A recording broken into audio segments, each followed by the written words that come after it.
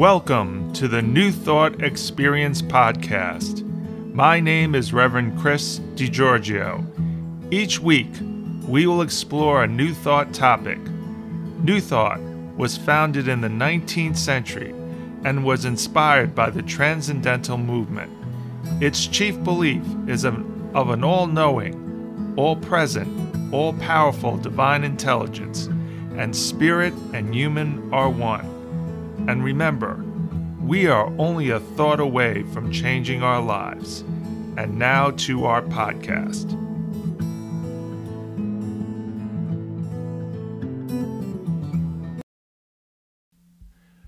We are taking a break from our Love Without End series for this special talk. Some years back, I had to give a talk on a Sunday, and I was stumped. By Saturday evening, I had nothing. Part of the reason I was stumped was because I had a lot on my mind. Often when we have a lot on our mind, it's hard to be creative.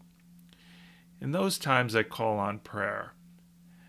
Now I believe it's a good practice to call on prayer for any endeavor.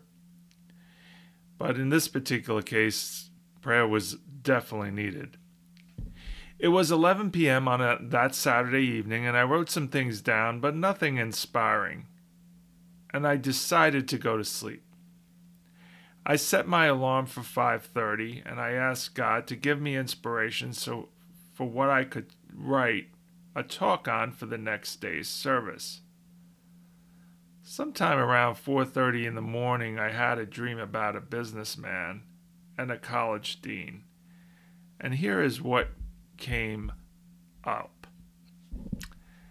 An older businessman was invited by his old friend, the dean of the local college, for lunch.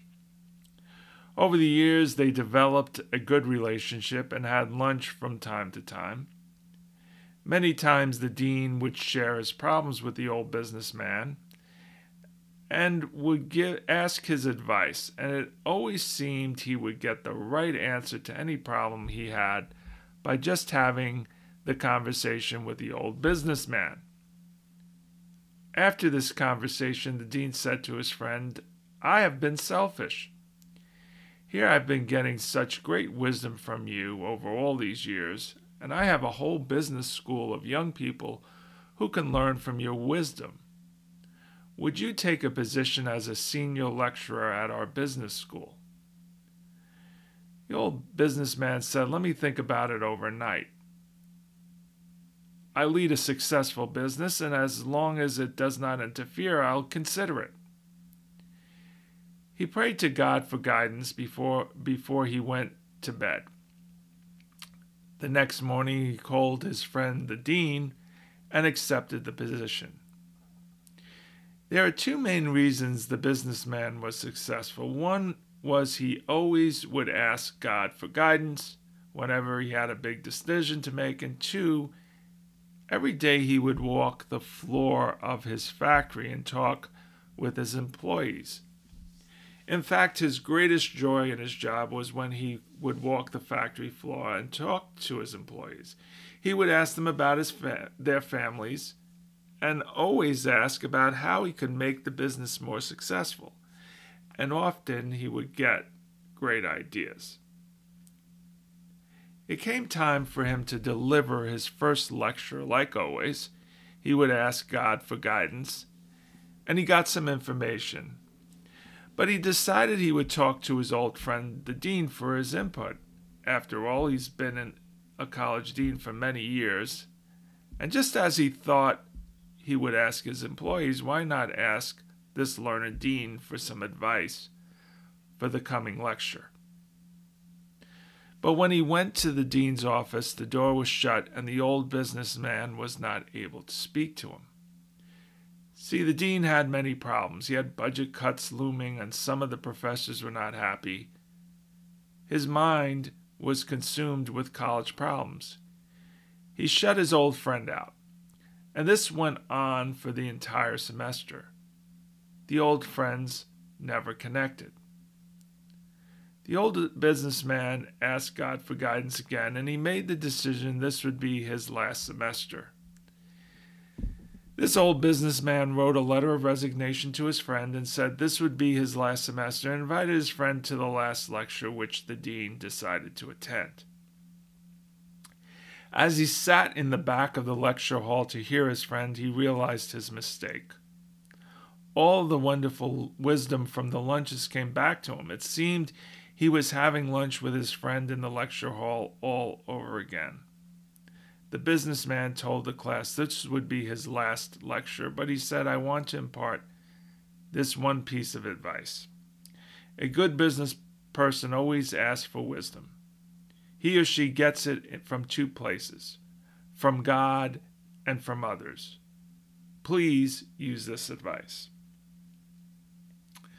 That brings me to the main point of our talk, the 5 unity principles. Unity did not have these principles until 1990. They were articulated by Connie Fillmore Basie, the great-granddaughter of Charles and Myrtle Fillmore, Unity's co-founders. Here's a quote from the book, The 5 Principles by Ellen Davenport, explaining how the 5 principles were first brought into being.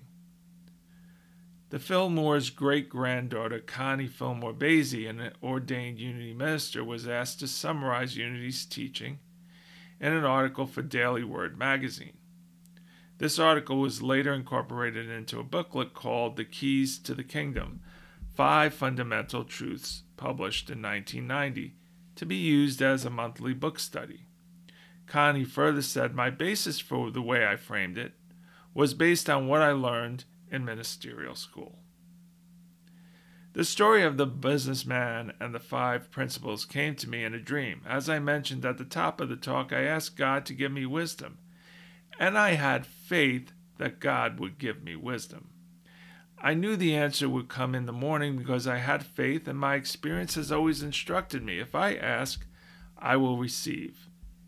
In fact, I found unity in this way too. I once asked God, find me another church, and unity came to mind the next day. This dream is instructive on how unity or New Thought philosophy works for me and how it can work for you.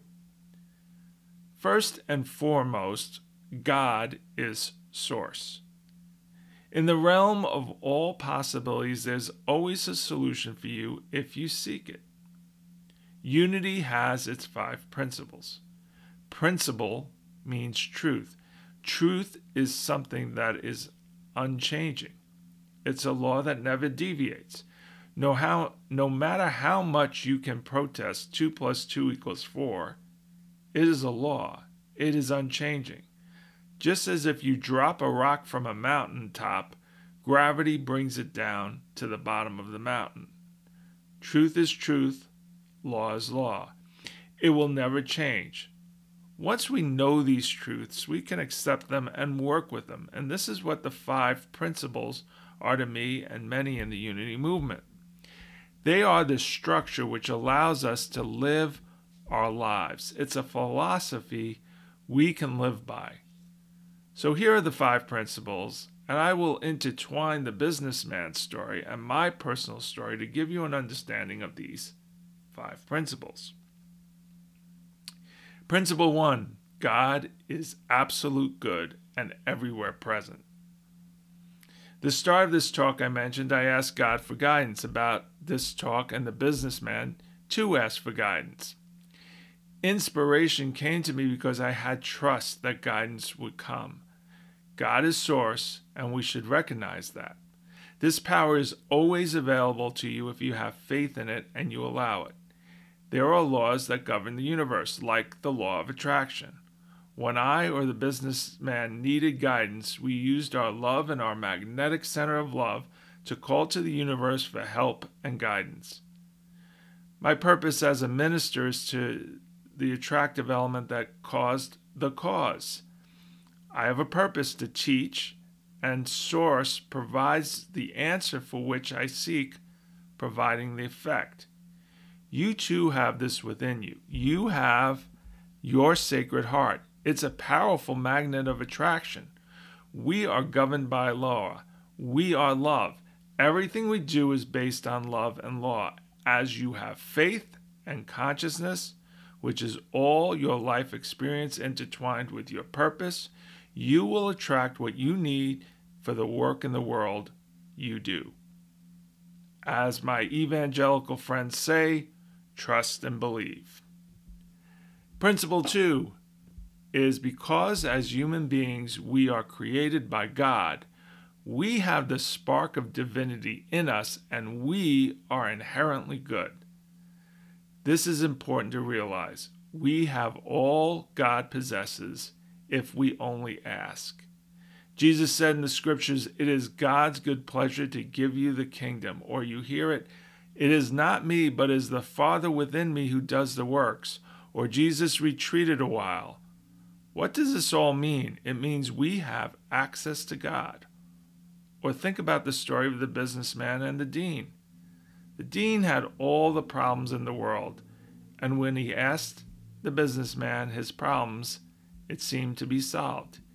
Yet when times got tough, he forgot to ask the businessman's guidance. It's just like that with us and God. You can think of the businessman as God in the story. God is always there, present. We often forget when our small mind, the ego, is running things. We edge God out, and all of our world's problems collapse on us. Just like the dean, we shut the door to our greatest wisdom. Again, we have this magnetic center, this spark of divinity. How do we access it? By prayer. Our divine spark is like a supercomputer, and oftentimes we forget to use it. We are connected to all that is. So that leads us to this inherent wisdom, which brings me to principle 3. Humans create their lives through their thoughts and actions. In the story of the businessman, both the businessman and the dean created their lives through their thoughts and action. The businessman consistently had this thought, all answers are from the internal wisdom God provides and others. And he lived his life this way. He trusted that. I think we often get in the way of by how we think. The businessman had a successful business, and all his success came from these two principles. Seek answer from God and allow God to put in front of you the people that will show you the answers. The dean forgot this advice that his friend the businessman probably told him on many occasions.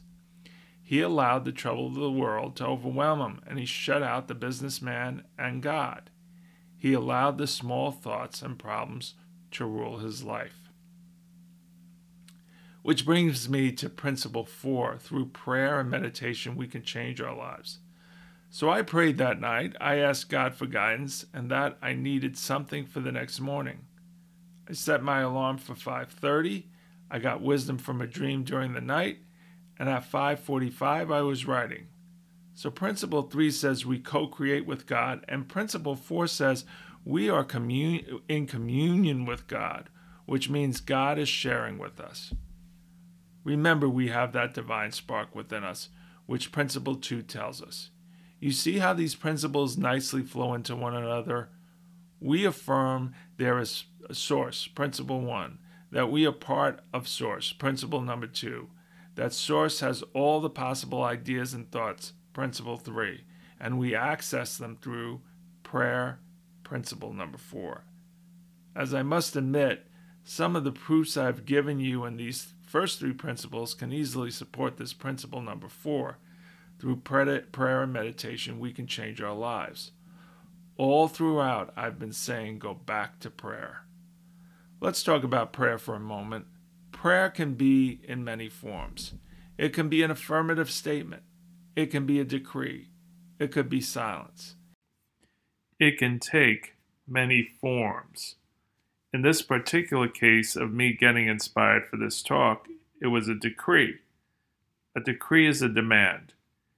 In this Judeo-Christian culture, many of us are taught we should not demand. Well, get that thought out of your head. You are a child of God. God is a part of you. It is your birthright to demand.